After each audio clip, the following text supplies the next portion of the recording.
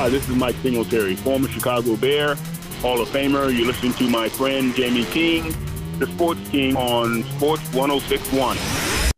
Coastal Carolina University offers you the academic experiences you need to succeed after college.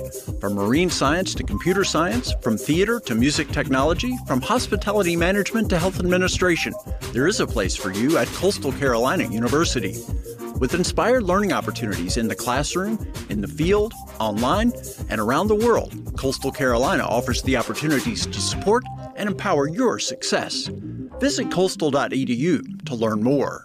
Hi, I'm Tim Cosgrove, GM at CMA's Colonial Honda. It's no secret that we are in uncharted waters, but that doesn't mean we should be afraid, because we are doing everything we can to keep our dealership clean and offering delivery services to minimize exposure. We've also opened a helpline. For assistance of any kind, including grocery or medication pickup, please call our CMA helpline at 434-220-8885. Visit cmascolonialhonda.com to learn more. CMA's Colonial Honda, moving lives forward. Hear ye. It's time for the Sports King Show, live on Sports 1061. The show with scores, interviews, the hottest topics, and the biggest sports stories of the day. It's the show where you'll hear from the players that make the plays, as well as the key coaches and personnel who make it happen. All of this and live phone calls from you, the Sports King Nation.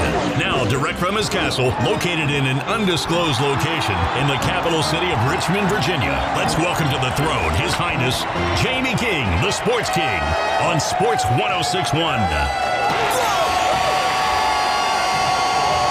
And good morning, everyone. Welcome to the Wednesday edition of the Sports King. We thank you for joining us around the world and around the United States of America, the greatest land anywhere. And folks, I heard Big Al on the show previous to mine on Sports Phone with Big Al, 8 to 10 live, pontificating about the possibility of an antidote to the virus. The folks in Oxford working on this, injecting monkeys that have been tested for some 28 days and are waiting to see if this is going to take effect. And they're having positive results. Fingers crossed. Everybody's hoping and praying that they do find the cure quickly, as quickly as possible. But I can say this. I saw, it was kind of dismaying to read this article that people were talking about maybe somebody from a foreign land would discover the cure before somebody here in the United States. And I'm thinking to myself, folks, this is one of those things that it doesn't matter. I mean, sure, it'd be great if it came here, but it doesn't matter where it comes from as long as it comes. And I want to give ticker tape parade to whoever the group is that comes up with it first, because you're talking about trying to get us back to life as we knew it. And so I applaud all of you folks out there. And that's something that we're definitely hopeful for sooner rather than later to get back on track. I want to thank folks on Facebook Live as well as Sports 1061 tuning in to us today. Of course, Barry Tom Woods, big Cavalier fan, wants us to get Bronco Mendenhall on. We're working on that as we speak. Michael Slagle, Kevin Brown and company watching. And we're going to turn our attention now to the NFL draft. He is our NFL insider. He also a writer for Pro Football Network. He covers the Texas A&M Aggies, and the guy knows football like very few. He is Cole Thompson from Texas, joining us now on the Sports Phone with a lot of information about this draft. Cole, there's a lot of things, a lot of moving parts. Of course, recently Jameis Winston has just signed with New Orleans, and when you look at this signing, it kind of is a head scratcher for me, because I thought with Teddy Bridgewater, a guy that I've been high on going to the Carolina Panthers, you would have thought that maybe they said, hey, Drew Brees moving maybe into the broadcast booth next year. It would be a nice transition to Teddy Bridgewater, a guy that's done well in the system, but he is jettisoned off to Carolina for a big payday, and in comes Jameis. Now, my producer Ben Maitland and I have gone round and round about, and Ben calls it good Jameis, bad Jameis. 30 touchdowns last year, 30 interceptions. So the guy is a head scratcher from a coaching standpoint. You don't know what you're going to get week to week, but the productivity of 5,000 plus yards is there. What's your take on this signing? And do you feel being mentored by Drew Brees, it's got to help him, and hopefully watching him and his practice habits and learning from him, it could elevate him. Do you think this is a turning point in his career? And what do you think in terms of this move overall? Yeah, morning, Jamie. I like it. I really do. I have no problem with this move. I think that this is a fantastic transition for Winston. The biggest question I have is what went wrong with Bruce Arians, the quarterback whisperer, someone who's helped elevate the careers early of Ben Roethlisberger and Andrew Luck and revitalize careers such as Carson Palmer, to where this just didn't work out in Tampa Bay. But I do think the next biggest name to watch for is Drew Brees and what he's been able to do down in the Bayou. One of the biggest signings I really liked a few years ago was when the New York Jets traded away Teddy Bridgewater to New Orleans, and it ended up working out beautifully. He only played in 5 games, but he also led the team to a 5-0 record and was a very consistent starter. Now is getting paid $63 million by the Carolina Panthers. With Drew Brees more than likely entering either the last year or last 2 years of his contract, and the team probably wanting to stay afloat, if Winston can learn quickly and have a Teddy Bridgewater-like resurgence on his own arm, limit the turnovers, start looking at deep balls downfield that are connected instead of contested catches, all those little things added, the Saints might have their franchise quarterback to replace Drew Brees when he steps out of the booth. I think that this was a move that needed to happen, number one. I think this is a move that's very well going to help Winston. An NFC executive said this was the best place he could have landed when it comes to relearning an offense. You put him with Drew Brees, you put him with Sean Payton. I think Winston will succeed this year. Drew Brees, Sean Payton, 2 great mentors for Jameis Winston. The thing about Bruce Arians, I love him as a coach and as a mentor and as a guy that, as you said, quarterback whisperer, but for some reason it just didn't translate to Jameis Winston. As a matter of fact, as a former coach, I watch body language of players and coaches, and I saw Bruce Arians when Jameis would walk by him. He had this look on his face at times when he'd walk by after throwing an interception, and Bruce Arians would just kind of look at him like, "Son, what are you doing?" It was just kind of an exasperated look all the time. So I really felt there's a disconnect here, and as much effort and time as he put in to try to develop, and for whatever reason, it didn't take. Can you put your finger on it? Because it just seems like oil and water. For whatever reason, they could not get together. High productivity from a yardage standpoint, but from a protect the ball standpoint, which has been a trademark of some of his offenses, this just didn't work. Yeah, well, I mean, when you are the first 30 for 30 quarterback, it's not going to show like it does work. But the biggest thing is that when Jason Licht hired Bruce Arians to come to Tampa, the whole purpose was to correct Jameis Winston. The team was not trying to move forward with another quarterback. They were not looking at adding Tom Brady last offseason. They were not looking at going out in the free agent market and adding another guy in the draft. They wanted to make sure Jameis was their guy because of all the intangibles he possesses as a not just first overall pick, but also as a mid-level starter in the NFL. Unfortunately, by the end of the season, you could tell that Bruce Arians was just not having it with his nonchalant comments about how Jameis was really playing right now. There was never really a positive moment. It was just kind of stating facts, never a, well, here's what we really like about him. It was more so a, well, we already know what the problem is. We know how to fix it. He just doesn't want to fix it.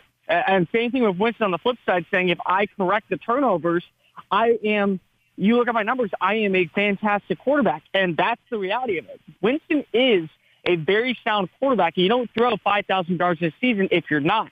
But you also need to become better at your turnover ratio, which is an area where he has struggled not just this year, but his entire career, if you look back, including to his final year in 2014 at Florida State. I believe he had 9 or 10 turnovers that year, just in interceptions alone. So, again, this has been a consistent problem, and it finally hit with Arians saying, I need to go look elsewhere. So do you. This marriage is not going to work. You're listening to Cole Thompson, our NFL insider. You can follow him at Mr. Cole Thompson. He also writes for the Pro Football Network and covers the Texas A&M Aggies as well. Cole, let's turn our attention to Tampa Bay. You've got the Tampa Bay Buccaneers. Tom Brady's there. Of course, Mike Evans. Rob Gronkowski's just been added. Chris Godwin. The pieces are really coming together. They're not done yet. It looks like offensively, Arians has everything he needs pretty much. Of course, their running game, they have pieces. O.J. Howard. How do you see this happening in terms of Tampa? I know Brady's looking at 1, maybe 2 years. They're building it up to make a run right now. They're not waiting, and hopefully if the season goes off as planned, this Tampa team is getting serious contention from everybody and attention from everybody around the league in terms of a team you got to really be wary of. And I can just see the shootouts with Brady and Breeze in that division. Your take on what's happening down in Tampa? I mean, on paper, it's great. That's the biggest thing. On paper, it looks fantastic, and I really love their draft overhaul as well. They got another standout player on the offensive line in Tristan Wirfs. I ranked him as my top right tackle, and that's exactly where he will play in Tampa Bay. They got my top safety, Antoine Winfield Jr. out of Minnesota. This is a guy who is a plug-and-play. You can move him to free safety. You can move him to strong safety. He more than likely will play the strong position with Justin Evans coming back in a prove-it year.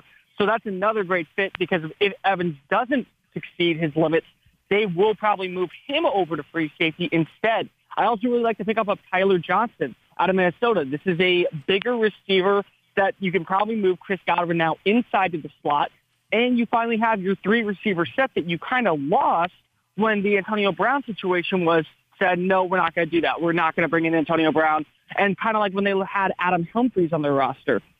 The biggest thing is it's just on paper. I need to see results out in the field. Is Rob Gronkowski going to be that same 30-year-old tight end that was a monster to guard out in Foxborough? Or is he going to be a guy who's just a red zone threat, maybe takes, 23 catches a year, scores 4 times, but besides that is limited? Is Tom Brady going to continue his development at age 43?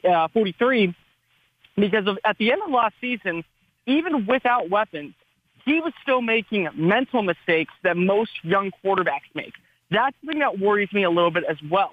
Overall, I do think that the Bucs are definitely a playoff contending team. They're not the NFC South Division winning team, but they are an NFC contending winning team. Now, if it all goes well, you should see them in the playoffs the next 2 years with a chance to hoist the Lombardi Trophy. But if not, I don't know what else you can say except for we made a really tough decision with taking Tom Brady at 42 years old, knowing that his best years were probably behind him, but you put him with everything he wants, it works. And if so, you're going to see Jason Licht probably leave that building sooner than Brady or Arians ever will. Well, it looks like, as you said, the Tampa Bay Buccaneers built for the playoffs immediately. Brady's not going down there to fool around. Father Time not on his side, so he's trying to put something together quickly. Next 2 years, I agree with you. I think they're going to be in playoff contention, and the team is being built for that short run right now. Let's look at the winners and losers from the NFL draft. Of course, the winners, to me, the one that stood out the most, the Baltimore Ravens. You talk about the rich getting richer, 14-2 a year ago. League MVP, Lamar Jackson, they come back with an incredible draft. One guy I circle was Adabuke, the tackle from Texas A&M, a guy that you've covered. Can you tell me what the Ravens are getting in this guy? Plug-and-play 3-4 defensive end. With the loss of Michael Pierce, I do think that he will be able to play that rotational role early on, build up his repertoire, find a way to become a reliable run stopper as he is in the pass rush. But when you play him as a 5 technique, he's a great bull rusher. He has the ability to swat and swim. And to get him at the 79th pick, I believe it was, tremendous value for a guy who definitely can play in multiple schemes and find a way to use his hands to violently get into a backfield. I very much like this kid. This was actually my 4th favorite pick by the Ravens. That's how well of a draft they had on all 3 days. And I definitely think that I agree with you. When you look at what Eric Acosta has done this offseason, plus with this draft class, watch out. I know Kansas City is in the win now column, but I think Baltimore is going to be the team that is winning longer column with drafts like this.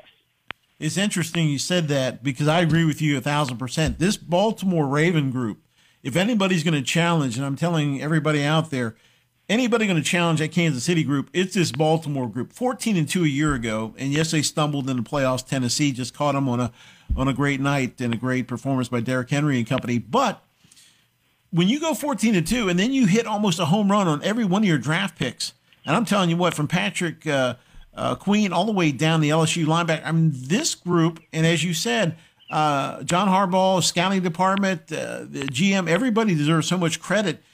That was my big winner in terms of overall, and I didn't even think it was close in terms of the value they got at every pick. Of course, Redskins, I could talk about that in a few minutes, but I thought, I gave them a C. Other than Chase Young, I thought was just an average draft. Who did you, other than the Ravens, look at in terms of some of the winners that you took away from this past draft? I'll go with two. I really like the New York Jets draft. I thought that they did a great job, Joe Douglas, in their first year. What they were able to get in value, what they were able to get in players. I very much appreciate that he did not reach in this draft to go out and get that wide receiver number one. Instead, he got his left tackle of the future to protect his quarterback in Sam Darnold with Mekhi Becton, a 6'7" monster who runs a 5.40 flat at 351 pounds. That is a horrifying thought when you're on the trenches. And then you not only trade it back in round two, but you still probably land the best player on the board, at least on my big board, in day two, in Denzel Mims, a big speedster with the ability to take the top off of defenses and a touchdown machine in the red zone. Both those picks will help Sam Darnold. I also really like to pick up of Braden Mann, the punter. I very much like to pick up of Ashton Davis. He'll play a roaming cornerback. And also, I do think that Bryce Hall falling to them in the fifth round was a great addition. Finally, I think Denver had a really, really sound draft for their offense. You want to go all in on Drew Lock. I definitely see why, and they exactly did that this year. Jerry Jeudy, the most polished route runner in the entire draft class, to pair with Cortland Sutton and Noah Fant, but you weren't done there. KJ Hamler, one of the fastest receivers in the class, becomes your vertical threat across the middle. And then Lloyd Cushenberry out of LSU. This was a captain. To wear that number 18 number in Baton Rouge is an honor bestowed by their coaches. Now you have an NFL caliber starting center with a national championship pedigree coming to the Mile High City. I very much love exactly what John Elway did this season to better his quarterback. And you look at what other drafts like Aaron Rodgers and the Green Bay Packers were doing, you look at what Drew Lock's getting this year. I bet more on Drew Lock becoming more successful this year than Aaron Rodgers, even though he's on a better team. So, Cole Thompson, our NFL insider, high on Drew Lock in the Denver Broncos with John Elway, what they did out there. I thought they had a good draft. Lock, I'm just kind of I'm just not sold on him yet. He could be a great one, but they definitely put some pieces around him offensively. Of course, Cole Thompson, our NFL insider, you can follow him at Mr. Cole Thompson, also covers Texas A&M Aggies and Pro Football Network as a writer there. When you look at the losers in the draft, who lost? For me, I circled a couple teams. One that really was curious to me, the Packers, I thought really missed the boat in so many ways. I didn't think they helped themselves a lot. Patriots raised some eyebrows and did a few things that were questionable, but they're the Patriots, so you can't really argue with their success and their methodology. But when you look at a lot of the other teams, the Skins I thought were average at best. I didn't think outside of their top pick. Who, in your opinion, the biggest losers in the draft? I mean, I'll start with just the two you mentioned, Green Bay and New England. They both had horrendous drafts, in my opinion, but it's not because of some of the picks they made. I actually very much like the Jordan Love pick. As you prepare for the future, this is a guy who I think has all the potential to be the top quarterback in this draft class. You just got to get him in the right system, and you have to have him sit behind a veteran prospect.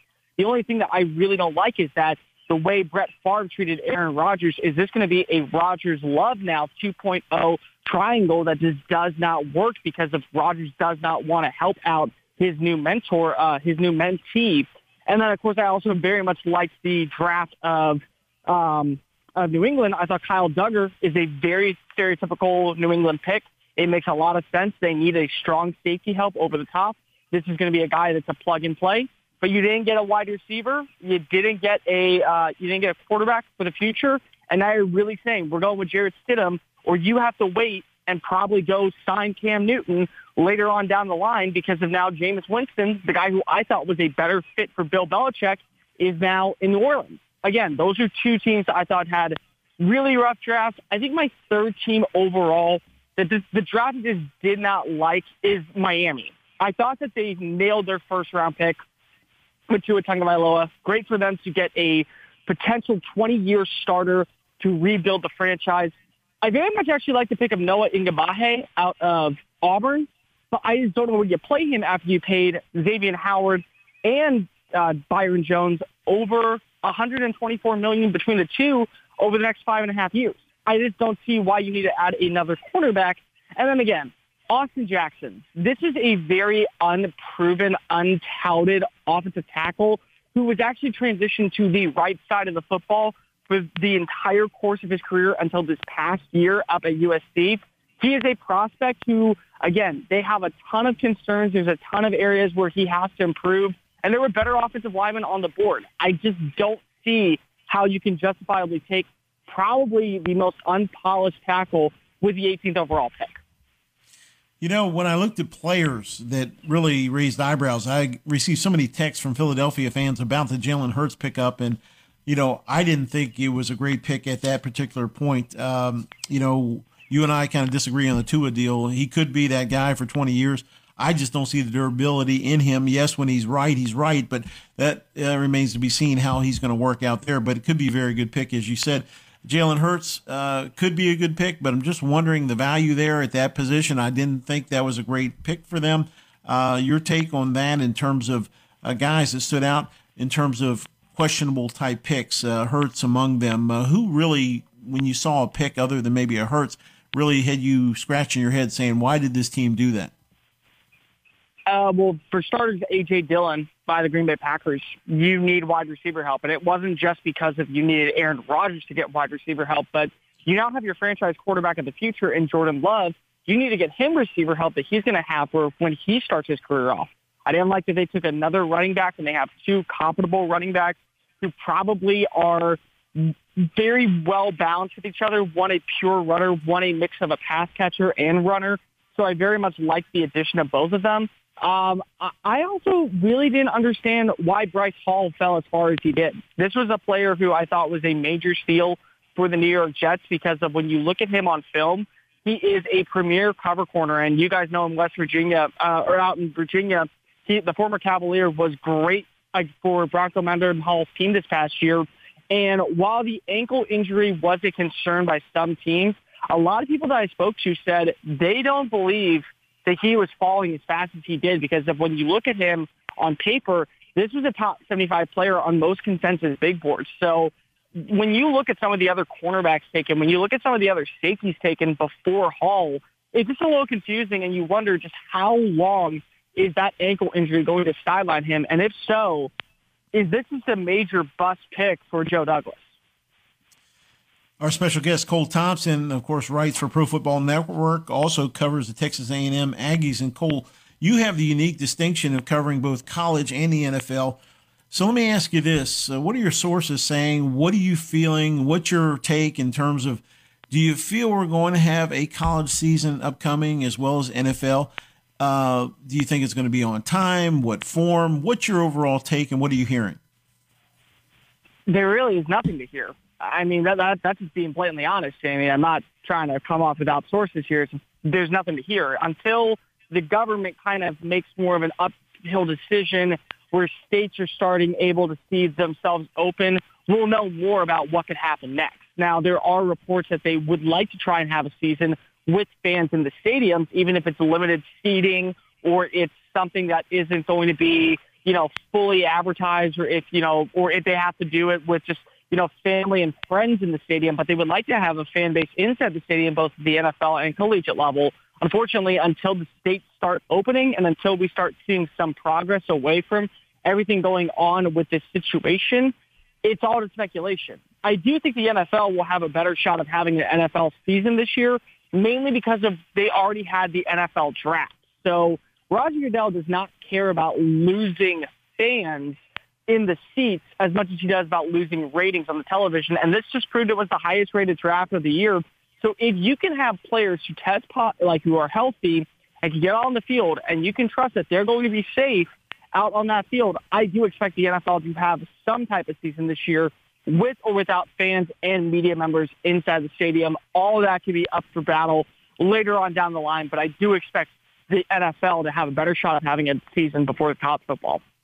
Of course, yesterday we had the outstanding former defensive coordinator for the Virginia Tech Hokies, Bud Foster, on our show, and he said that he felt that college football was going to be played. He said in the worst case scenario, maybe pushed off to the spring, which we're hearing about. So hopefully that's not the case, but he did mention that he felt it would.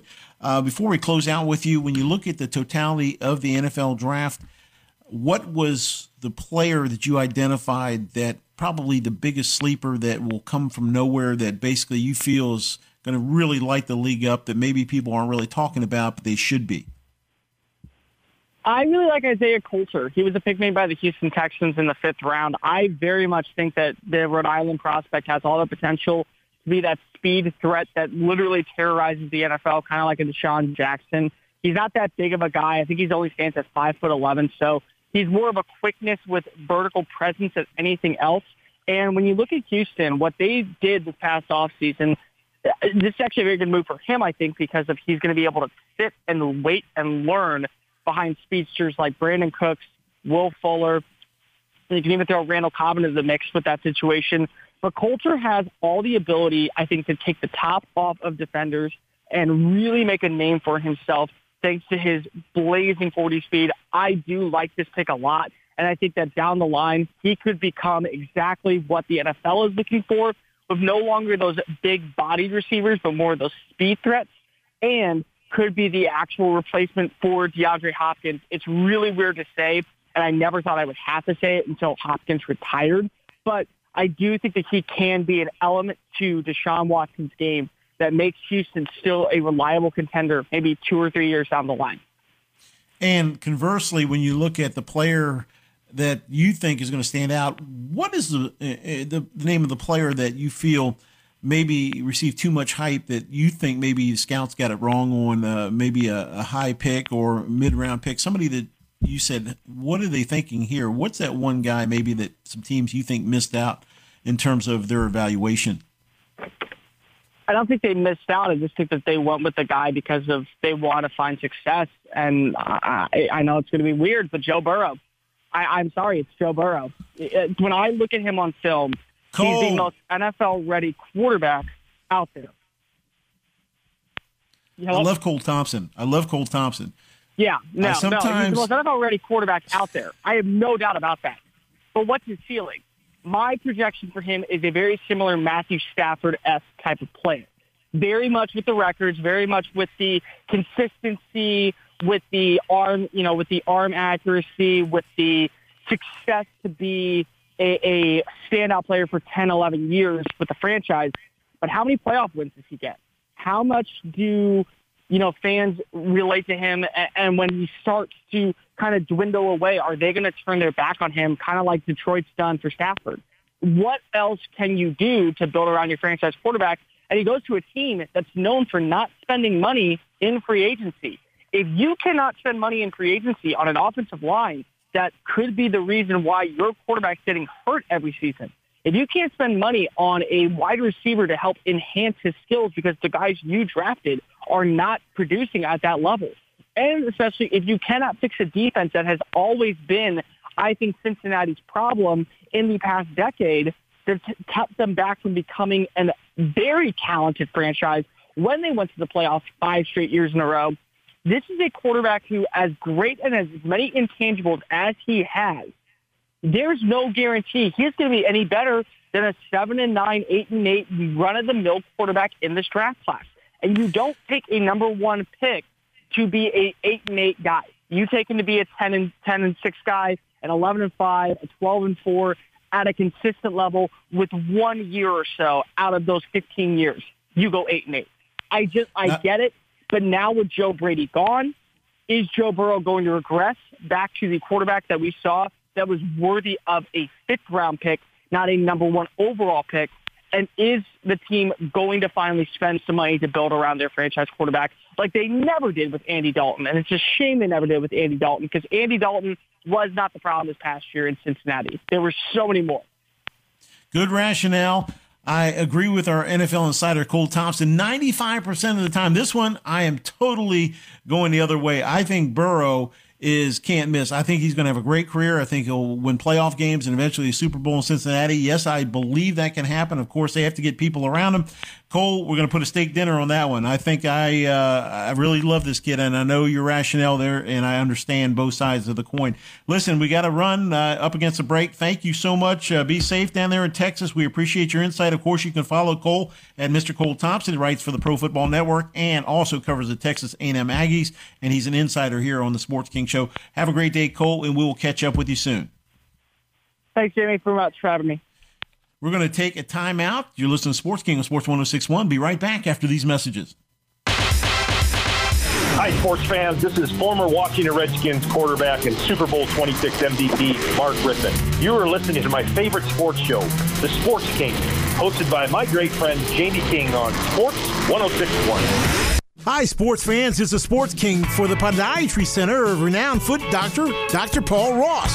Dr. Ross is an expert who develops individual game plans for the sole purpose of getting his patients back to 100% as quickly as possible. In my case, I wore soft casts, hard casts. I was in pain and I saw no relief. That is, until Dr. Ross came to the rescue. He restored my foot to the way it was originally, and he gave me the quality of life I so desperately wanted to return to. He can do the same for you. He has state-of-the-art techniques and strategies to ensure your pain and issues become a thing of the past. If you've tried the rest, do yourself a favor and now try the best. Call today. 2 offices to serve you, Bethesda, Maryland, and Springfield, Virginia. That's the Podiatry Center of Dr. Paul Ross. For more information, go to paulrossdpm.com. That's paulrossdpm.com. You're listening to the guy that was once addicted to brake fluid. But please don't worry, he says he can stop at any time. It's the Sports King on Sports 106.1.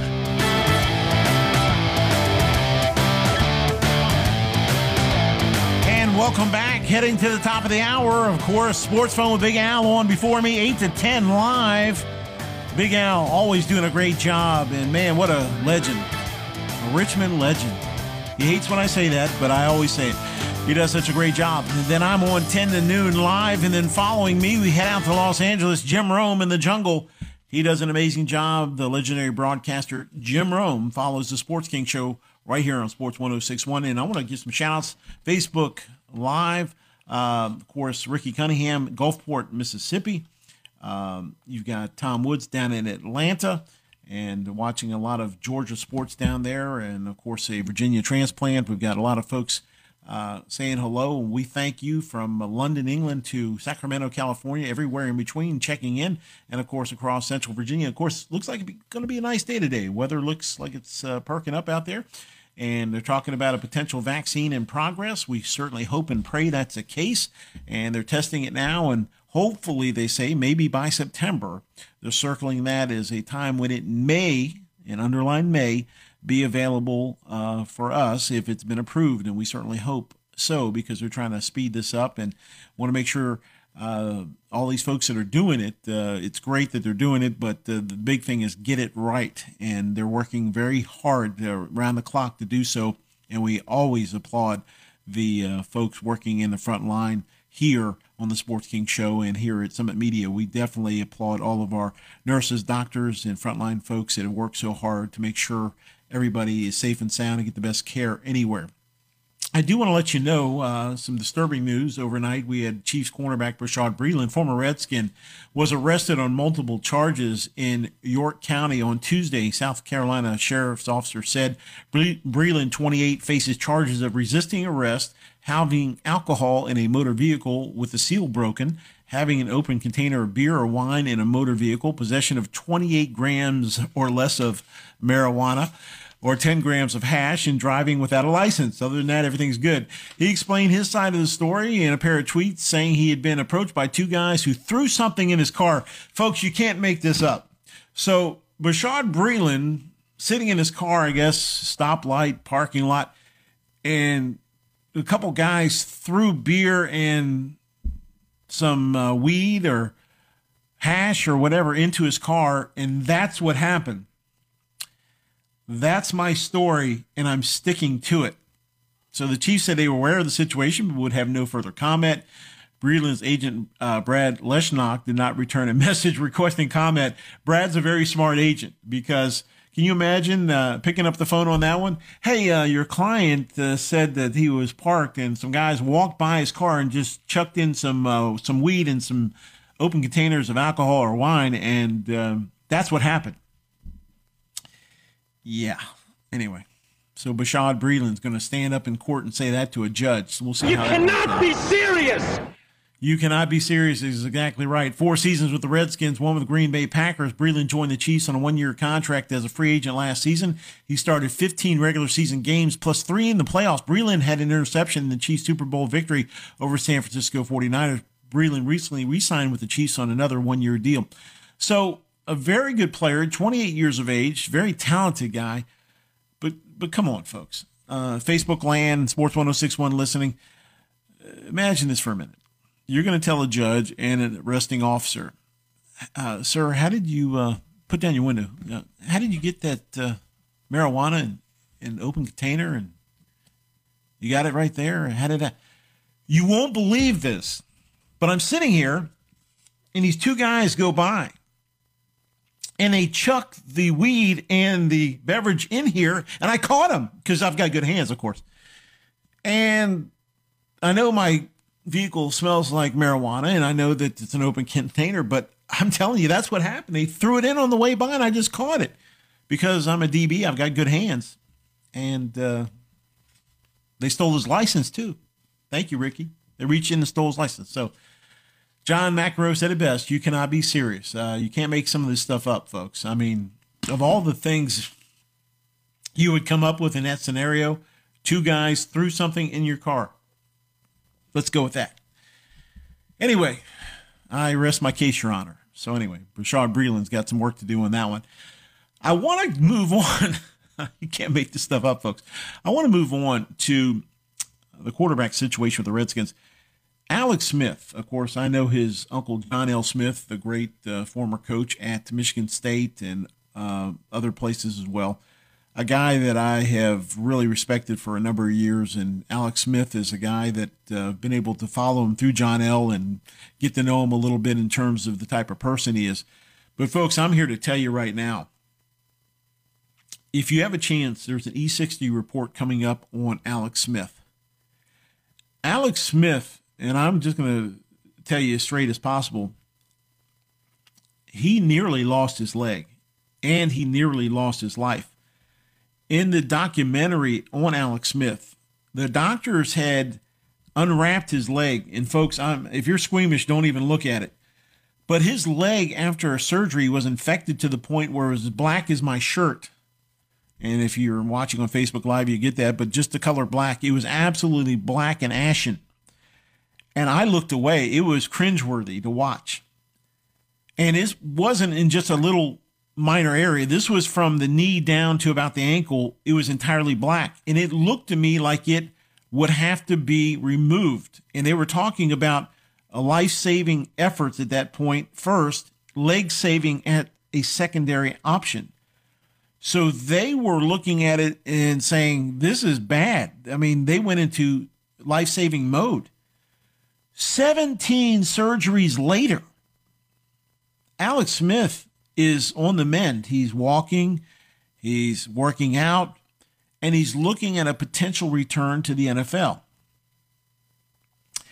I admire Alex Smith as a player. I liked him. He had the Redskins on an upward trajectory when he was playing, so he did some really good things.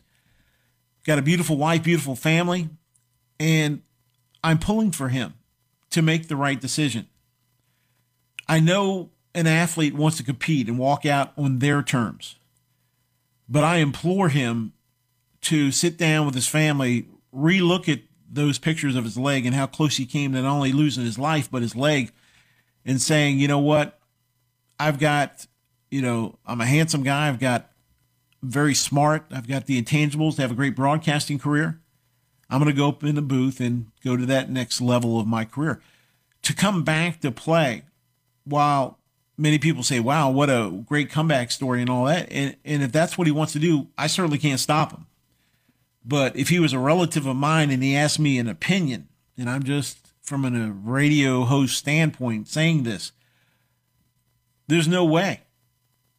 His injury in the road back, to risk that again, to be hit the wrong way, because when you're in the NFL, it's not the guys you always see coming at you as a quarterback you have to worry about. It's the guys maybe behind you. Or how many times have you seen an offensive lineman push a guy and then another guy trips over somebody and falls into somebody and their leg takes a hit in an awkward fashion? That's what worries me. Not the incoming that he sees, it's the incoming that's unseen that could prove to be to his detriment. So if you watch this or see this or Google any of the pictures of Alex Smith and what he went through, just unbelievable. And I can't believe the comeback he's had to this point. It's a credit to him. But I'm hoping that, he and his family sit down and they make another decision. But if he comes back, he comes back. And some people say, hey, would he be considered in the Redskin mix right now? Well, if he's 100% Alex Smith of old, he definitely could be. And Tom Woods mentioned from Atlanta on Facebook Live, they should groom him as a front office guy, maybe a guy that could really help in the scouting department, something like that. But he can have a great career as a broadcaster.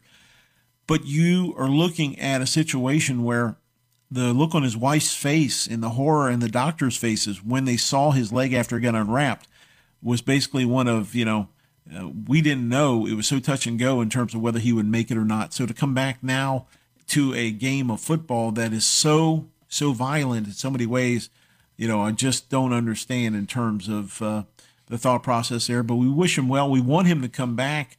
But, from a Redskins standpoint, if he played, it would be great. But then again, I'd be too worried about him from an injury standpoint. I just don't think the reward is worth the risk, in my opinion.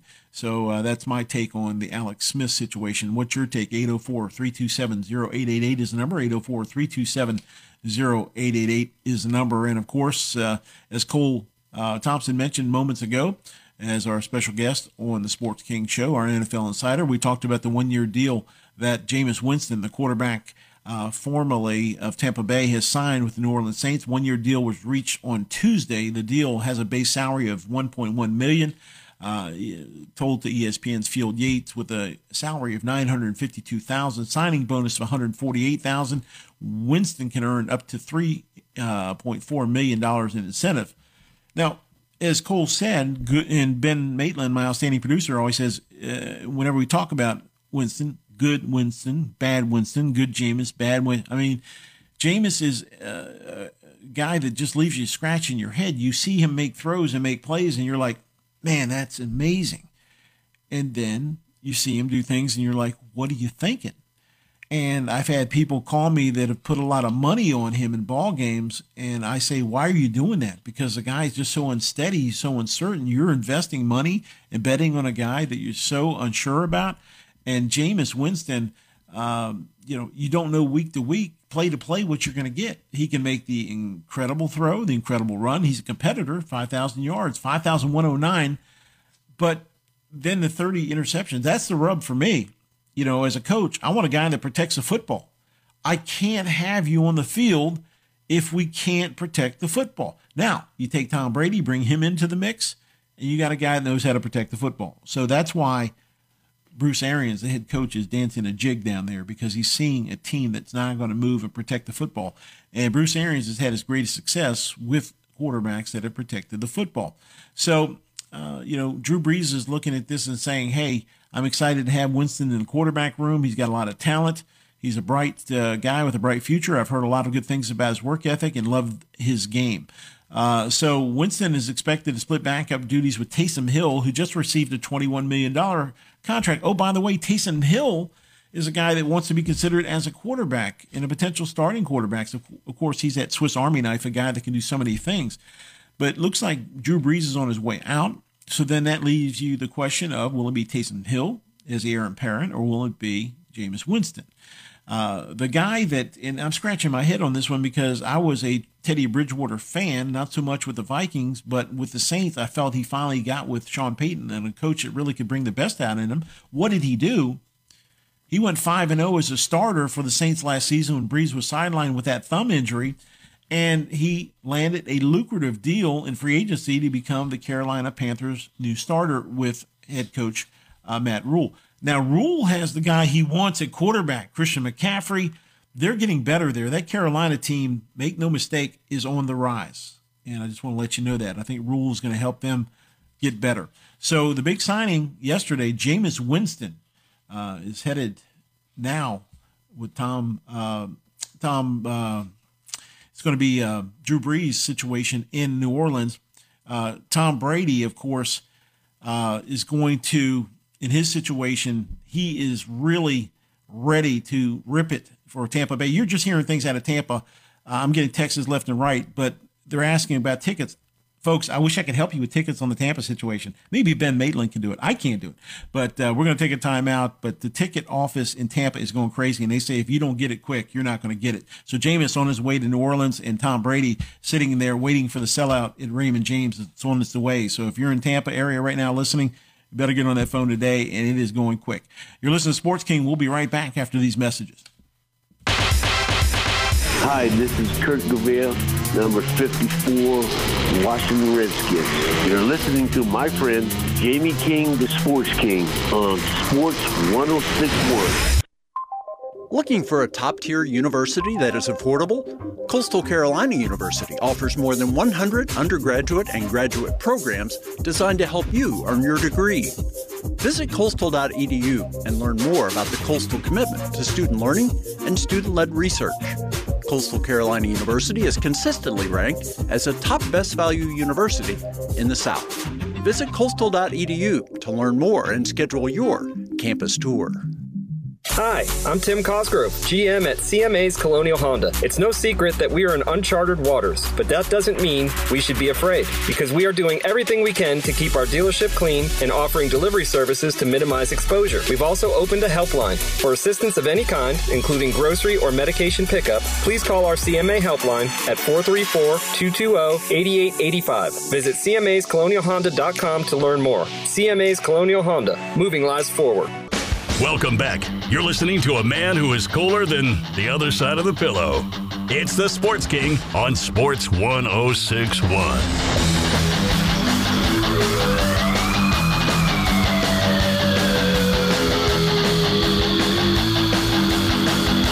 And welcome back, everyone. Wednesday edition of the Sports King alongside Ben Maitland. I'm the Sports King, Jamie King, and we've got you on Facebook Live. Hello, Facebook Live. We've got you on Sports 106.1. And we've only got a couple minutes to the top of the hour break. Don't forget Jim Rome following me from Los Angeles, immediately following the Sports King program here on Sports 106.1.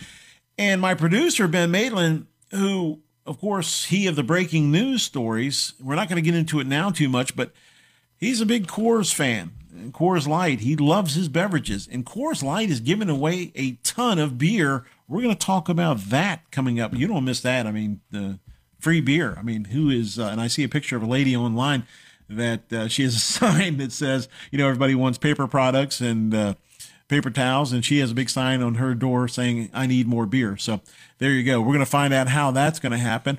I want to let you know a couple birthdays out there, celebrity birthdays we'd like to mention. How about Willie Nelson? Of course, on the road again. Well, he's been on the road for a long time. 87 years old today. And was it Willie Nelson that might have thrown the beer and the weed into Rashad Breeland's car? Could that have?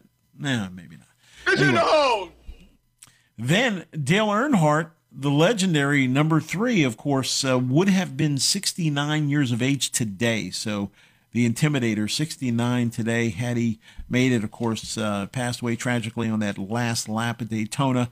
And just a horrific accident. If it had been just a couple inches either way differently, it may have been a different story. And the one thing I can say that NASCAR has made major strides in terms of protection, in terms of the drivers, since the death of one of the greatest icons in the history of NASCAR. And whether you liked him or whether you didn't, you had to respect him, because he was one of those guys, if it's not rubbing, it's not racing. And he gave you everything he had. And I'm telling you what, I've gone on record, fans of NASCAR, when they have a driver they love, they stay with that guy. And they'll fight for that guy. I mean, they'll say, hey, man, don't talk about my guy. And I'm telling you, Earnhardt fans, Dale Jr., one of the most popular guys, of course, annually, every year. But Dale Earnhardt Sr., man, you got guys to this day that there's nobody else that ends with Dale Earnhardt in terms of who they love. They won't get off of him and say, hey, that was my guy, I'm not going to watch anymore. He'll always be my favorite, and rightfully so. He was just a legend. Also, one final note, Kristen Cavallari and Jay Cutler, Splitsville, they're done. Divorcing after 10 years of marriage. Of course, Jay Cutler, I've gone on record, that guy just looks like a guy doesn't care much about much. But anyway, so she's on the prowl now. She can remarry or redate, and we'll talk about much more. But free beer around the corner, right at the top of the hour. We'll be right back.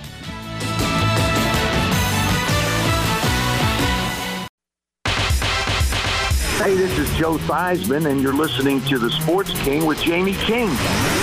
Hi, I'm Tim Cosgrove, General Manager at CMA's Colonial Honda. It's no secret that we're in uncharted waters, but that doesn't mean we should be afraid, because now is an opportunity to do something heroic. We realize that this is the time to organize a blood drive, help our elderly neighbors with groceries, and assist local nonprofits. And that's exactly what CMA's Colonial Honda is doing. In fact, we set up a helpline to assist people in our community in any way that we can. If you or someone you know is in need of assistance, you can reach our CMA helpline at 434-220-8885. Again, our CMA helpline is 434-220-8885. And of course, if you're in need of any automotive help, we are taking extra precautions to keep our dealership clean. To learn more, visit CMAsColonialHonda.com. We applaud you for helping one another during this time. You have inspired us to do the same. CMA's Colonial Honda, moving lives forward. Sports King Nation, want to take part in the show? Here's your chance to call the studio line. 804-327-0888. That's 804-327-0888.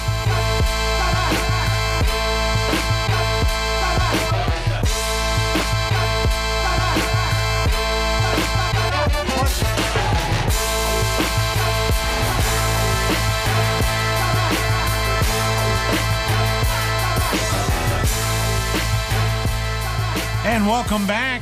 Loving the music, Ben Maitland. Great job behind the glass as always, my outstanding producer. And some good news for Ben Maitland. He a fan of Coors. Of course, the Sports King took care of him over the holidays. Did I get any applause for that? I should have, because I went to great lengths to make sure that my producer had plenty of...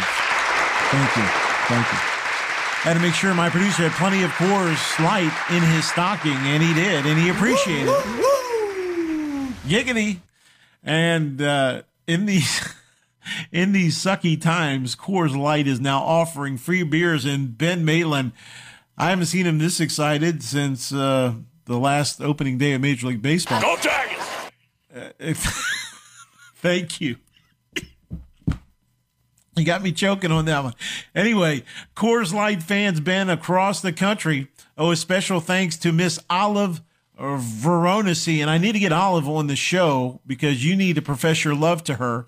She's 93 years young, and she went from a quarantine hero to a star actor now for Coors Light. What did she do?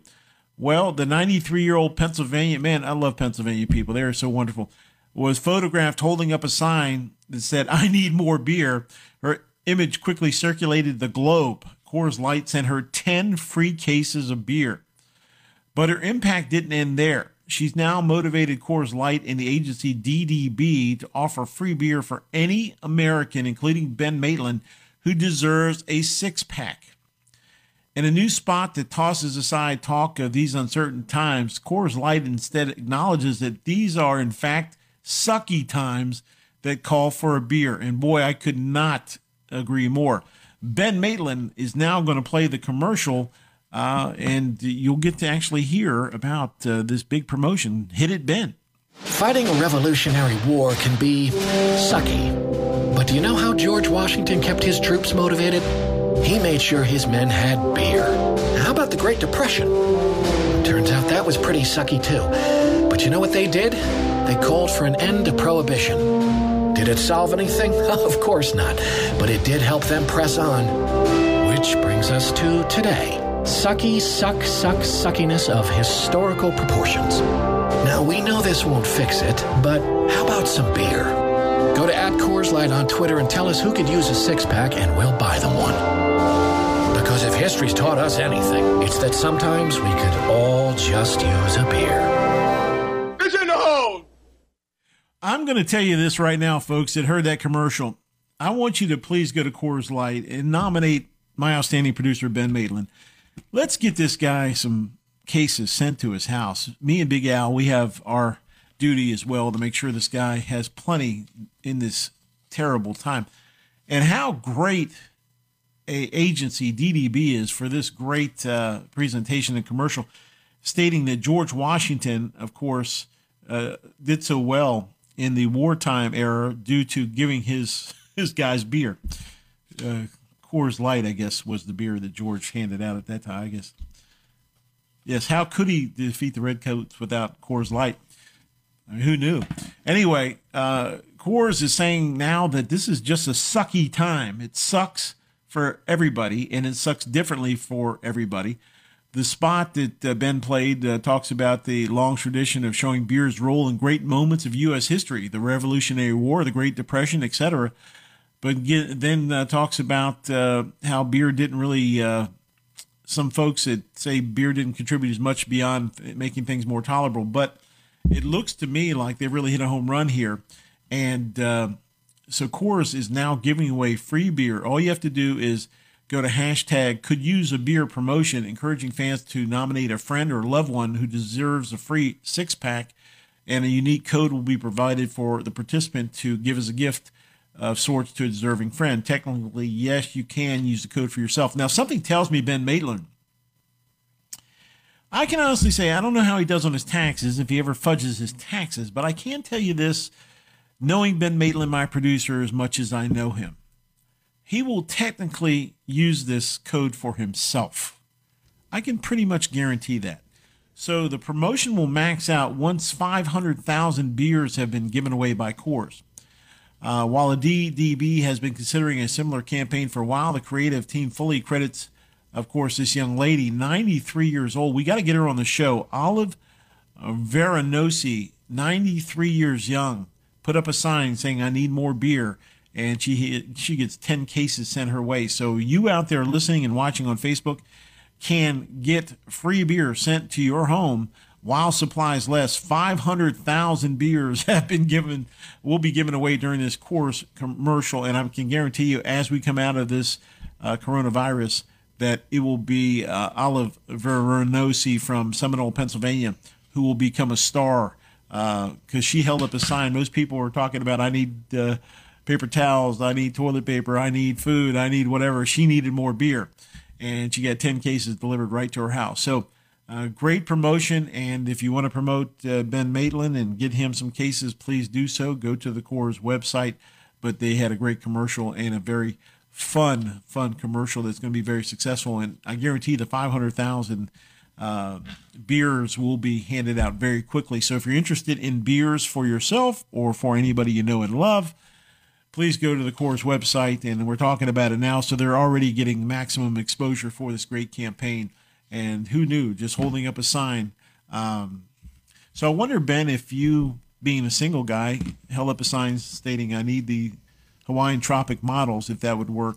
I don't know if it would, Jamie.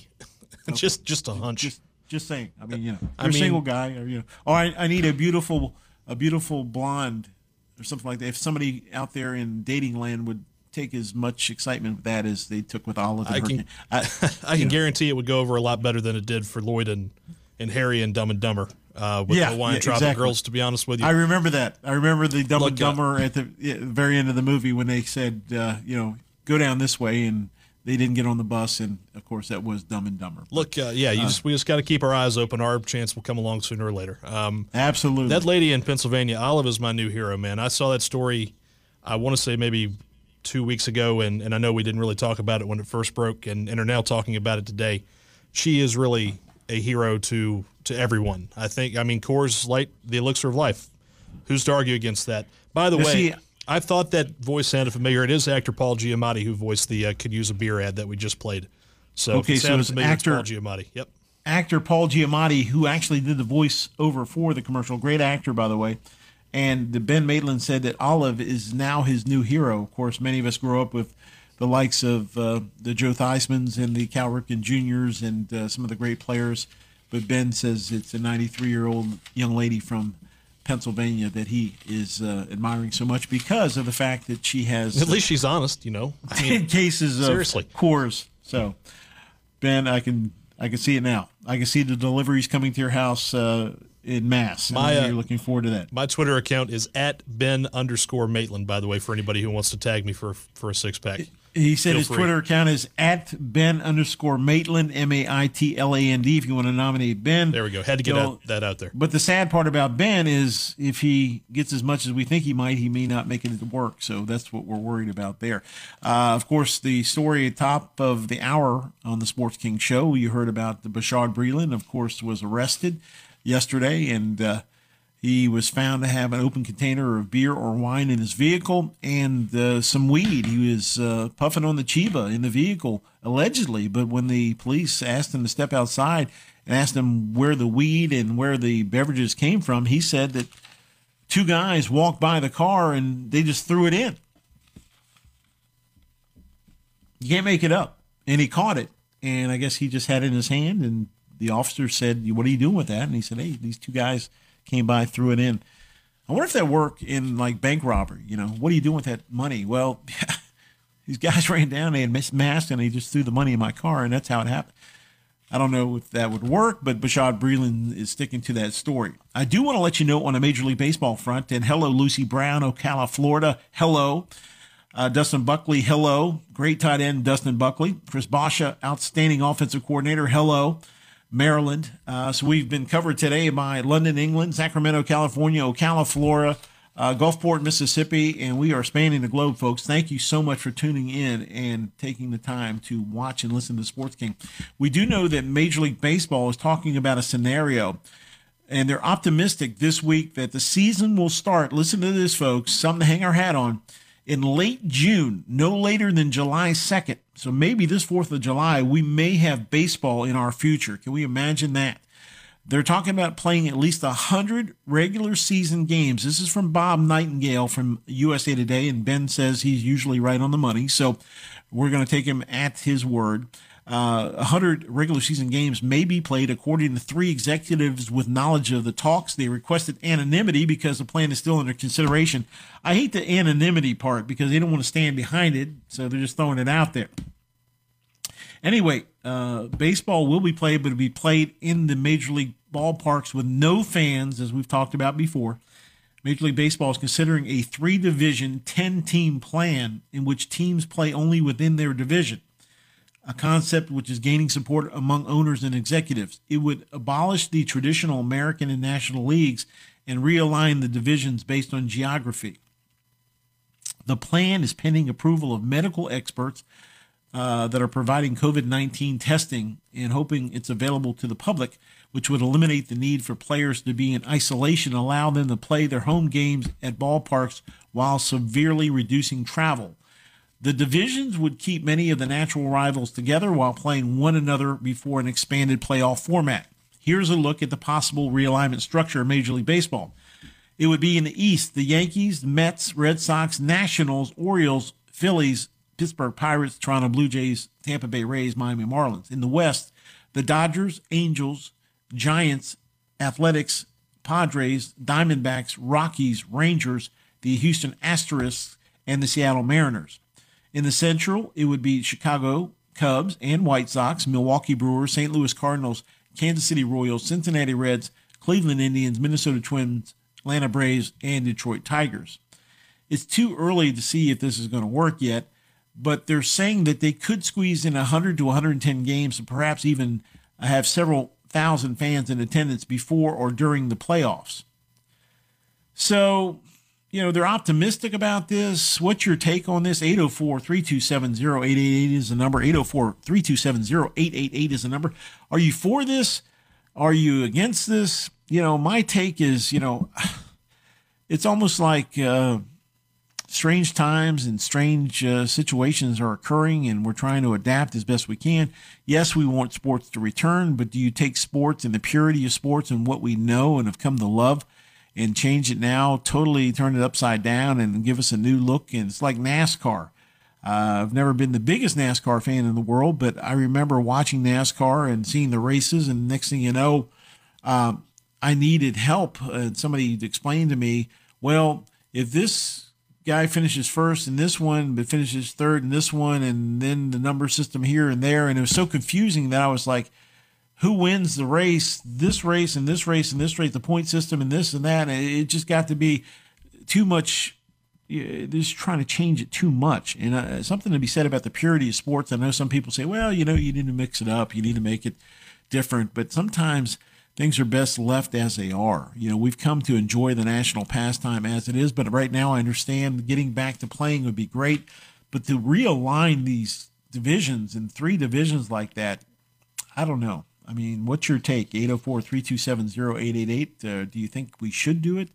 I mean, I want to see baseball, but I don't know if I want to see it in this form or not. It's, the travel is going to be something it's going to be cut down. And, of course, I guess for the initial periods, people are going to get tested in terms of their antibodies and their forehead in terms of checking whether or not they have the temperature or not. And here's the other thing that's confusing about this virus.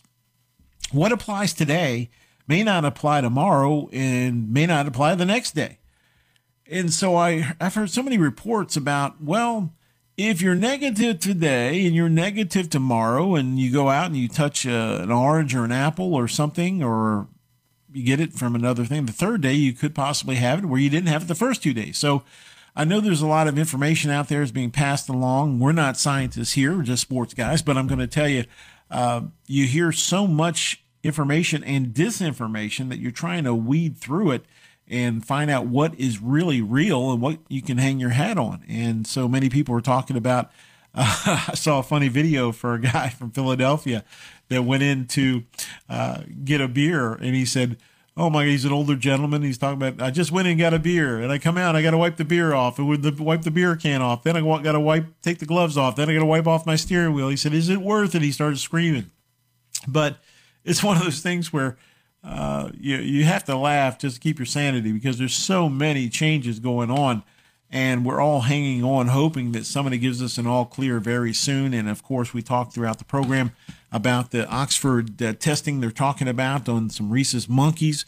They're trying to actually, some people have said they'd injected them with the COVID-19, and in some cases 28 days have passed without any type of action where you can see them falling back into the virus to where it's affected them. It looks like they're all clear for 28 days. They're waiting for more to see if they are going to stay healthy and remain healthy. We are hoping and praying that's the case. It's only one major test, but it is a test, and we hope that it comes through. They're saying that if everything was to go as planned, that by September, potentially, we could have a vaccine. And man, oh man, would that be such welcome news for folks to be able to rejoice. And I can see people dancing in the streets just to get back to life.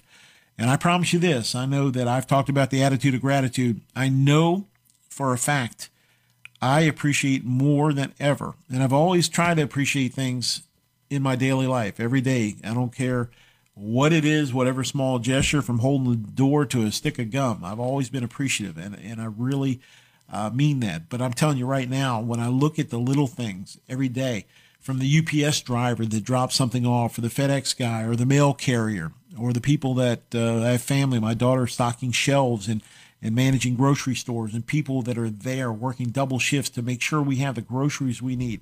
The truck drivers are going coast to coast, in some cases driving double shifts to try to deliver the absolute best in terms of products. And you hear about some people that might be complaining about it because we don't have enough of this or we don't have enough of that. But as I said in the attitude of gratitude, just remember, folks, people are doing their best. And while many of us are hunkered down at home, many people are out there doing their best to deliver and get the stuff to us so we can enjoy it. And that's one thing about it, is you may not have everything you have, but there's so many people out there that don't have anything. So as we talk about perspective, think about the folks out there that really are struggling. You'll see some news reports with folks that are in situations where food supply is short and they're trying to get food, and we're trying to work through those issues right now. So just if you can and you're able to, we talk about If you have any extra food and you have a neighbor you could check on and drop off maybe an extra piece of pie or an extra part of your dinner or an extra sandwich, please do that. If you have any extra paper supplies and you can afford to donate something to a neighbor, please do that. Check on your veterans. I read very sadly today that there is a home of veterans with 80 veterans that have perished due to the COVID-19 recently, and just heartbreaking. I mean, you've got the folks that without them, I can't do this show. You can't do what you're doing in your life without the veterans that have proudly fought for our freedoms, and the fact that 80 passed away in this home filled with veterans. Just heartbreaking news there that it really swept through a home for our nation's best, and we really send our condolences to their families as well over 50,000 people now. And you think about it, somebody called me yesterday and said, it's not just a number, and you almost get immune to the number. When you look at the numbers, you'll say to yourself, well, 50,000, 55. And because maybe you're in an area that's not as hard hit, it's hard to sink in sometimes. But when you think about 50,000 plus folks, well over 55,000 now, that are so affected, as we've heard so many people in leadership talk about, one is too many. But when you think about the lives affected, the families, the friends, the grandfathers, the grandmothers, the sisters, the cousins, the brothers. Sebastian Telfair, one of the great young basketball players from years ago, I read that his mother passed away from COVID-19 and his brother, both. So, I mean, you look at the different situations and your heart really feels it in terms of you're helpless. You sit home and you're hoping, you're praying and pulling. And I'm the biggest cheerleader in the world because I just want whoever can come up with a solution to do so. And these folks on the front line, you hear about New York at night, they open the windows and they openly cheer the frontline workers coming out of the hospital. I think it's so beautiful. And you hear about the celebrations of, screaming the names and yelling and cheering and saying thank you. The attitude of gratitude goes everywhere. And you can be a hero too, every day, lifting people up.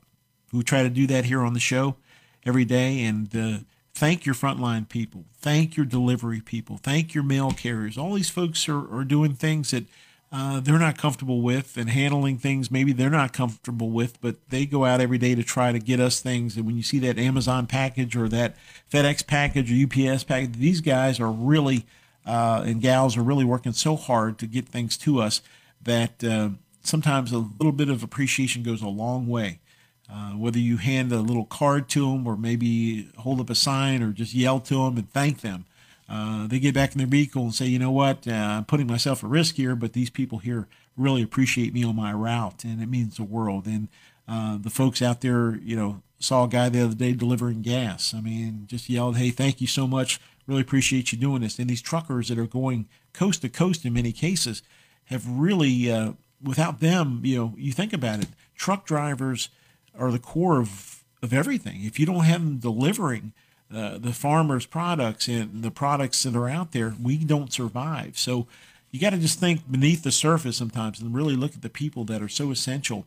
And you talk about the frontline people. You can't live without the doctors and nurses, EMTs, and the people out there that are doing the things. Then you look at the people that are cleaning the offices and cleaning the rooms there, the housekeeping people at the hospitals. They keep things clean. They're reproducing things and helping make sure that the next surgery, the next room will be spotless, and they've got to put a lot of time into. So everybody associated with the hospital administration on down is working tirelessly to make sure that everybody is safe. And I've been out very few times, and when I have, if I go to a food place or something to pick something up, of course, now people are just handing out something you can put your credit card in. I'm noticing money's not being handled that much, mostly cards, and very little exchange at all.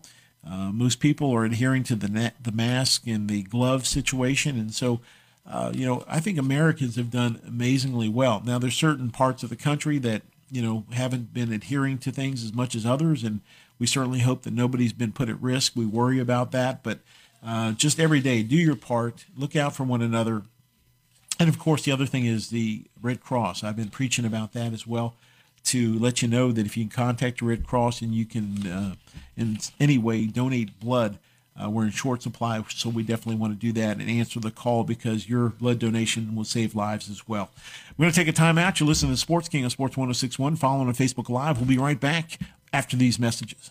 Hi, this is Joe Beninati. You're listening to the Sports King, Jamie King, on Sports 106.1. Hi, I'm Tim Cosgrove, GM at CMA's Colonial Honda. It's no secret that we are in uncharted waters, but that doesn't mean we should be afraid, because we are doing everything we can to keep our dealership clean and offering delivery services to minimize exposure. We've also opened a helpline. For assistance of any kind, including grocery or medication pickup, please call our CMA helpline at 434-220-8885. Visit CMAsColonialHonda.com to learn more. CMA's Colonial Honda, moving lives forward.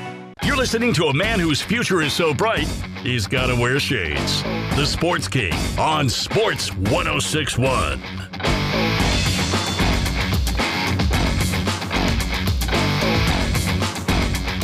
And welcome back, everyone. Wednesday edition, the 29th day of the month already. And I tell you what, this has been a month to forget in terms of everything we've gone through. No sports, of course, the great escape. We've missed sports more than you can ever imagine, but hopefully it will be back soon. Something will be back soon. We saw the NFL draft, and we talked to Cole Thompson, our NFL insider, our special guest in the first hour on the Sports King Show, talking about the winners and losers of the draft. So we went through that, and we talked about the big Coors giveaway. Can't forget about that. Ben Malin has been chomping at the bit. And Ben, I heard the message I just got from the Coors people said you can only nominate yourself once. So stop doing it, Ben. One time is all I'll need, Jamie. Trust me. Ben says one time is all he needs. Anyway, I want to let you know, interesting, of course, The Last Dance, a show with Michael Jordan, a documentary on ESPN this past weekend. Episodes 3 and 4 aired. And it's must-see TV. If you haven't seen it, you have to watch it, to watch the mastery of Phil Jackson and those Chicago Bulls, of course, their last season, entitled The Last Dance, where they won a world title. The interesting part came about today. Dennis Rodman's son, DJ, who watched The Last Dance, basically said, the one thing I didn't know about in regards to my dad was the vacation. He said, I didn't know you could go up to your coach and say, I need a vacation. Well, DJ, most people can't go up to their coach and say, I need a vacation. He said, I knew everything else, but I did not know that. I didn't know you could go that route in terms of talking to your coach and say, hey, I need to get away. Could you imagine finding out that Michael Jordan had to hunt your dad down in Vegas with Carmen Electra in a hotel room? I mean, this is a story that Dennis had to talk to his son about. So as the story goes, Dennis Rodman, of course, eccentric beyond words, little nutty, little wild, of course, well, a lot wild, actually. He of the multiple hairstyles, hair colors, piercings, I mean, pretty much been there, done that with Dennis Rodman, okay? So people can look at Rodman, and a lot of people are like, well, that guy's crazy. He's just nuts. He's this thing.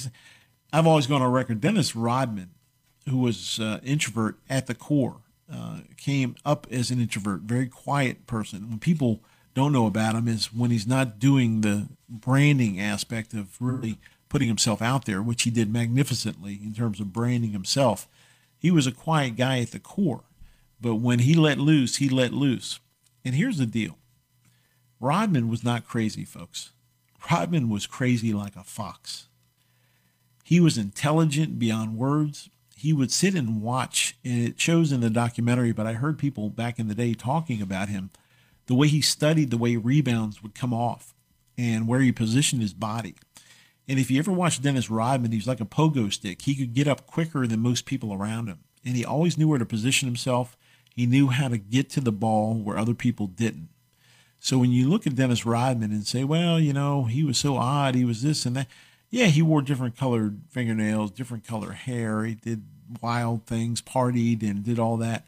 But folks, when it came time to play, you wanted Dennis Rodman in the lineup, because if you're a team in need of rebounding, this guy was in a league by himself. I mean, going to the Hall of Fame, you're talking about a guy that was masterful in the art of rebounding. Take away everything else he did, and he was wild. But can you think about him going to Phil Jackson and saying, you know what, in the middle of a season, last championship run, I need a vacation. It was Michael Jordan that looked at Phil Jackson because Jackson went to Jordan and told him, what do you think about us doing this, giving him time off? And Jordan said, look, if anybody deserves a vacation, it's me, not Rodman. So anyway, Rodman gets his vacation, and it was supposed to be for 48 hours. And I laughed and laughed and laughed when I saw Jordan tell Jackson, this guy's not coming back in 48 hours. Just not going to happen. Jordan knew what the score was. He knew what Rodman was going to do. So it was days on end for him to come back. It was Jordan that went to the hotel room and pulled Rodman out of it and brought him to practice. And if you watch the video of that particular practice, it was Rodman showing up with pajama pants and slippers on, and basically Jordan did everything he could to get him back in the fold.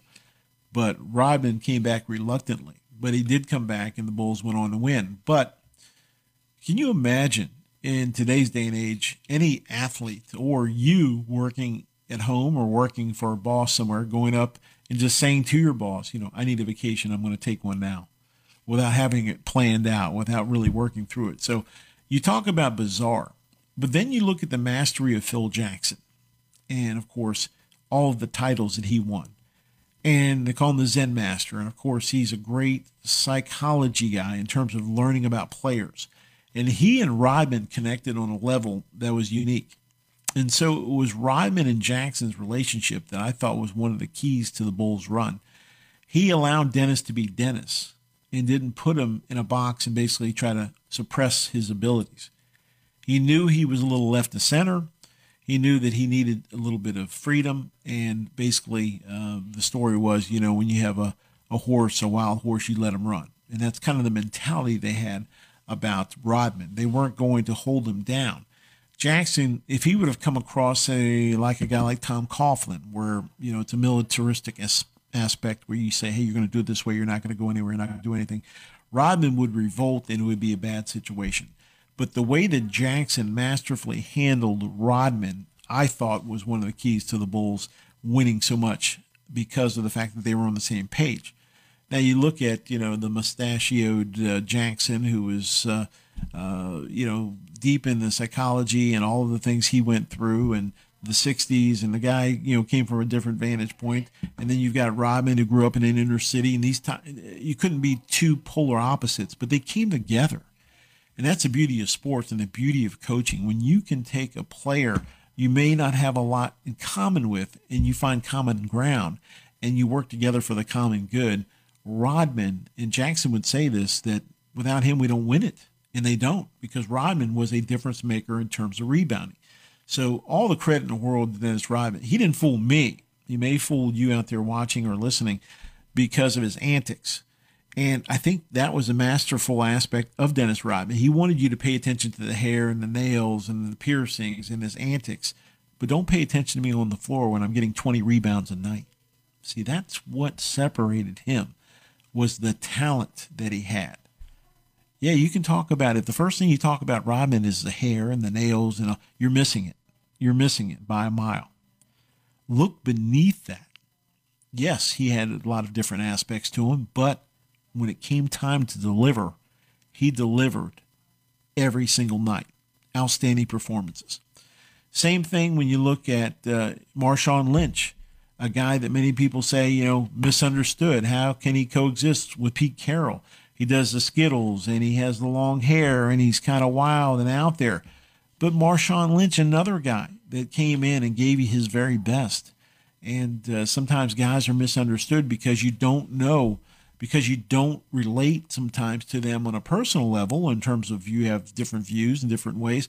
That's part of coaching, folks, and that's what made Phil Jackson masterful. He took a group of guys that were all different in their own ways, but brought them together, and they won because of the fact that he got them to put aside all of their differences and find what made them unique to the total outcome of the team, which was winning. So that's why I respect Phil Jackson. No matter where he went, he was always able to get the most out of his players, no matter what the player, who the player was, or what their background was, or where they came from.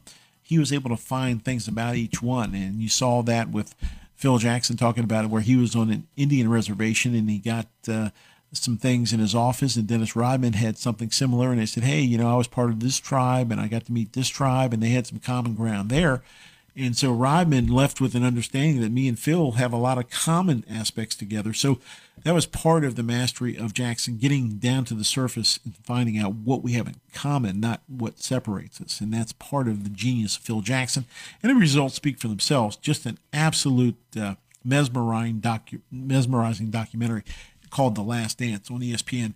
It's at 9 o'clock on Sunday nights. You have to tune in, folks. If you want to find out more about what made the Bulls, this really tells the story. And so many people have texted me saying, hey, Jordan really, I didn't know he was that tough, or, he definitely was out there in terms of yelling at his guys, and a different side of Jordan than we see on the professional side and all the commercials. Jordan, at the core, we talked about it, is the will to win that separated him from everybody else that ever played the game. And he wasn't going to allow anyone to get in his way. If you practice at a lower level or didn't give your best in a ball game, he was going to chew you out and demand excellence. And, 6 rings later, you can't argue with the results. So Michael Jordan, being a taskmaster, being a guy that was tough on teammates at times, and a lot of people felt like, hey, if you disappointed Michael, you're going to hear about it. And they did. But the results speak for themselves. So great series. You have to watch it. And something that we talked about in terms of in the first segment with Cole Thompson, our NFL insider. The only thing I disagree with Cole, getting back to the Joe Burrow situation, there is now a new Tiger King. And those of you that watch the Tiger King show, which is bizarre, but there's a new Tiger King in Cincinnati. It is Joe Burrow. I feel and have felt since last year, where he shattered every college record there was, that Joe Burrow is on the path to stardom. And he's a guy that you have to look at and say, what is the upside? What are the issues? I mean, this guy worked so hard to get the opportunity. He left Ohio State, then he goes to Louisiana, LSU, and does such an amazing job. But you have to remember, this kid's 23 years of age. He's ready. He passed for over 5,600 yards and 60 touchdowns in this final season. Can you even think about that for a minute in terms of performance? So you look at Joe Burrow, wins the Heisman, national championship quarterback. Listen to the awards. When you look at Joe Burrow, not only the 2019 champion, I was on this kid from pretty much week 2 all the way through, and I said there's something special about this guy. A lot of Brady-esque type qualities to Joe Burrow. Of course, the national champion, Heisman Trophy winner, Maxwell Award winner, Walter Camp Award winner, Johnny Unitas Golden Award as well, Davey O'Brien Award, Manning Award, Lombardi Award, unanimous All-American. I mean, just an amazing, amazing season that he had last year. And every time somebody said, well, he's going to falter, he's going to do this, he's going to do that. Folks, think about this for 1 second. Joe Burrow in 2019 had a quarterback rating of 202. 202. You can't make this up. His percentage on passing was 76.3%. 76.3%. 5,671 yards. And the stat that is just mind-blowing, 60 touchdowns against 6 interceptions. That's beyond next level. There's nobody you can compare it to and say, oh, yeah, he reminds me of so-and-so. The numbers are incredible. He leaves LSU with over almost 9,000 yards total passing. You're looking at a guy, 78 touchdowns against 11 interceptions for his entire career, Joe Burrow. So when I say he's the Tiger King, I believe he's going to lead this franchise when they get some pieces around him. They now have some folks they're bringing in there to try to package around him. T. Higgins, of course, I think is going to be a big addition for him. Give him somebody to throw to. A.J. Green, they've got some pieces. They're getting better and better. Now, am I saying if you're in Cincinnati listening to the show that get ready for the Super Bowl next year? No, I'm not saying that. I am saying that this team is going to start that trajectory. And their head coach, if he doesn't get this thing right quickly, he won't be there. They're going to get somebody in there to work with Burrow, but they think they've got the right guy there now. But Burrow, I think, immediately will have an immediate impact on this team. Now, does that mean they're a playoff team year one? I didn't say that either. but I guarantee you'll start seeing them go up and be competitive in most every ball game, as long as they keep Burrow healthy, which is the key at every position, but mostly at quarterback. So you have to keep Burrow upright. But the potential there, I think, over any Heisman Trophy winner of recent memory, Burrow is the guy you really look to and you say, man, if he lives up to any of the things that he did in college at the next level, it'll be incredible. Of course, he lost Joe Brady, his offensive coordinator. You have to wonder at Cincinnati how that's going to translate and what they're going to do there to help him out. But if you get the pieces around the guy, he is a proven winner. Going to take a timeout, come back. We got about 15 minutes left in the show. Going to close it out. We can take your phone calls as well. 804-327-0888 is the number. Don't touch that dial. You're listening to Sports King on Sports 1061. Hi, this is Brian Mitchell, former Washington Redskin, and you're listening to the Sports King on Sports 1061. With 19 NCAA Division I sports and 84 majors, Coastal Carolina University affords student athletes the competition and learning they crave. From FBS football to ladies volleyball, from championship baseball to ladies lacrosse, from business to theater arts, Coastal Carolina University offers a depth of learning both on the field and in the classroom. Eager ambition is a hallmark of students and faculty at Coastal Carolina University. Schedule a tour and learn more at coastal.edu. Hi, I'm Tim Cosgrove, General Manager at CMA's Colonial Honda. It's no secret that we're in uncharted waters, but that doesn't mean we should be afraid, because now is an opportunity to do something heroic. We realize that this is the time to organize a blood drive, help our elderly neighbors with groceries, and assist local nonprofits. And that's exactly what CMA's Colonial Honda is doing. In fact, we set up a helpline to assist people in our community in any way that we can.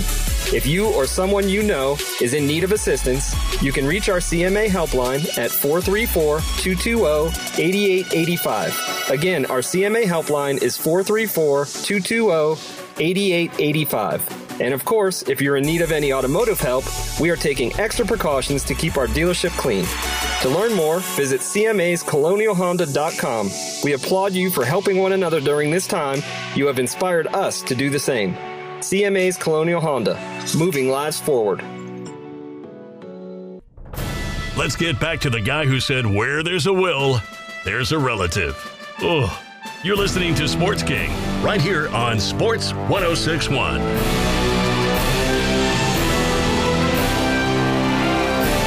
Welcome back, everyone. Sports King, final minutes of the show, and we thank you for joining us wherever you are, around the world, around the country. Thank you so much.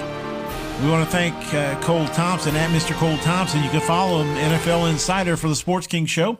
Had our draft winners and losers. We talked about that and much, much more in hour number one. I want to let you know before we get off the air here in our final minutes that tomorrow's show, two guests lined up for tomorrow. We've got formerly from The Blind Side movie, Tom Lemming will rejoin us. He's going to talk about the fact that he's coming out with this magazine of the top players in all of high school football.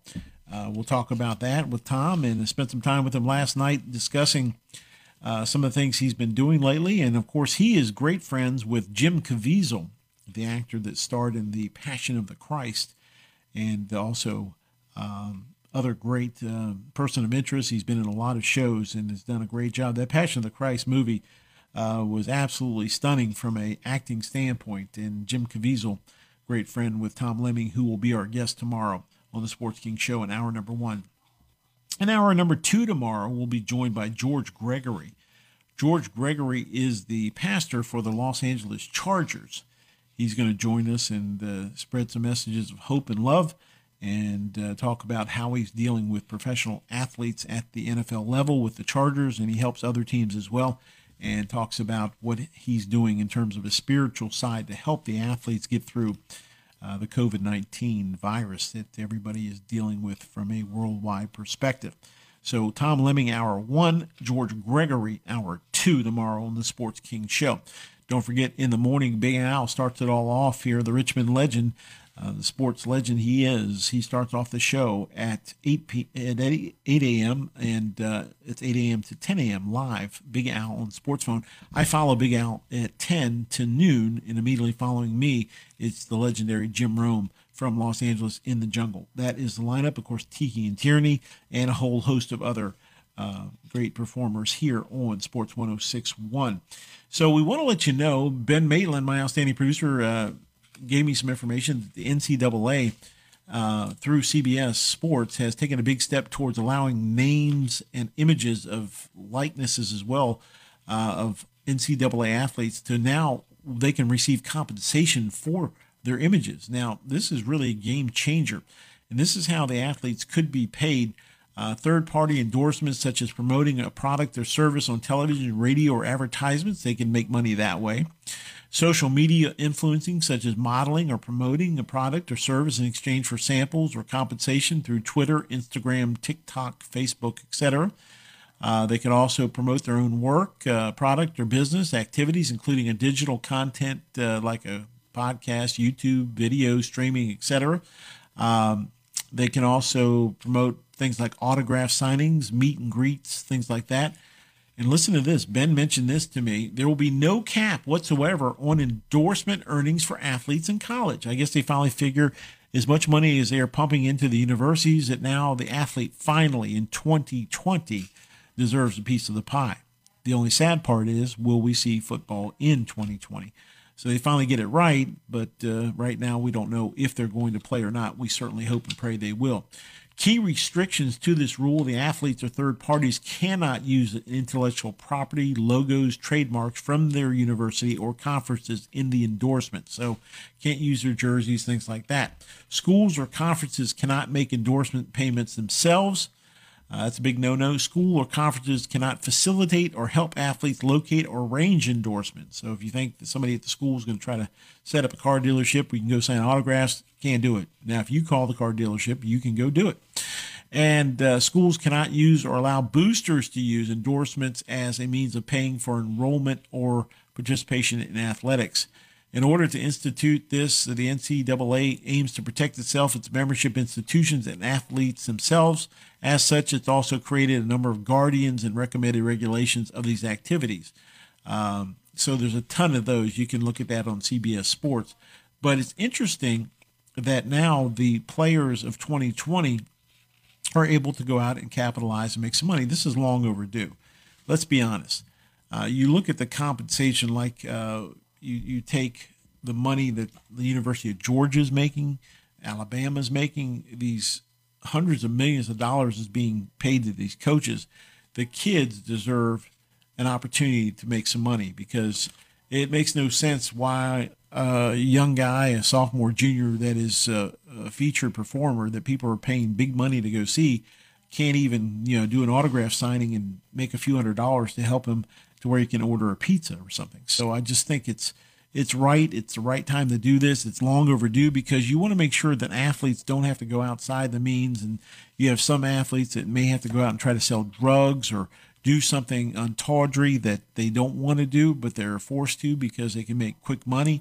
And then if they get in trouble with the law, you wonder why that's happening. You say, oh man, he shouldn't have done that. Well, did you have anything for him? Did you at least say, this opportunity is out there for you to try to make a little money so you can make it easier for you to get through? So right now, the NCAA is in position where they are allowing compensation for likenesses and images and so forth. It's a big step forward for the NCAA. It's long overdue. I am definitely for this, and I can see the athletes out there. A lot of them have tens of thousands of followers, these star players, so now they can potentially make a little money off of that to where they can help ease the burden on the financial side. Many of them, of course, are on scholarship, but the fact that they can have some money for, be it clothes or food, or maybe taking their buddies out to a movie when the movies reopen, all these things. So it's a definite step in the right direction for the NCAA. I'll jump in real quick, Jamie. I was just going to say the rules on this are expected to be written by October 31st of later this year, with a vote on those occurring no later than January 31st of next year. So this wouldn't take effect until the 2021 and 2022 athletic season. Just wanted to throw that out there too. Okay, so not in 2020. It'll be 2021, 2022. So thank you, Ben, for clearing that up. But at least it's with this season being kind of in doubt, we're wondering what's going to happen. Hopefully season comes up and is played. We are all hoping and praying for that. But, Ben, thank you for that, because they are moving in the right direction. At least athletes have something to look forward to in terms of working on their individual brand. Of course, as it said, the institution can't do it for them, but if a player has the gumption to go out and do their own promotion and set up their own appearances, and if you're a quarterback throwing for thousands of yards and you're beloved and you contact the local dealership and do an autograph signing, or maybe go somewhere, a sub shop, and do something there, and you're compensated, you're able to keep the money without having to worry about any reprisal or anything happening against you or your family or losing your scholarship. So finally, the NCAA gets one major deal right. That's going to wrap it up. Of course, from outstanding producer Ben Maitland, I'm the Sports King Jamie King, reminding you tomorrow it's going to be Hour 1, Tom Lemming, the nation's foremost expert in high school football recruiting. He's our Hour 1 guest. Hour 2, George Gregory, the pastor for the Los Angeles Chargers, going to spread some love and give us some information on how the players are dealing with this coronavirus that we are all dealing with daily. Folks, remind you, please give if you can, call the Red Cross, donate blood if you can, donate paper products if you can to your neighbors, look in for your neighbors, look in on them, and of course if you can donate food to anybody in the neighborhood or anywhere out there, please do as well. Be kind to one another, love one another, and remember, one day closer than we were yesterday. We're going to get there. For Ben Maitland, I'm Jamie King. Have a great rest of your day. We'll see you tomorrow for the Thursday edition of the Sports King Show.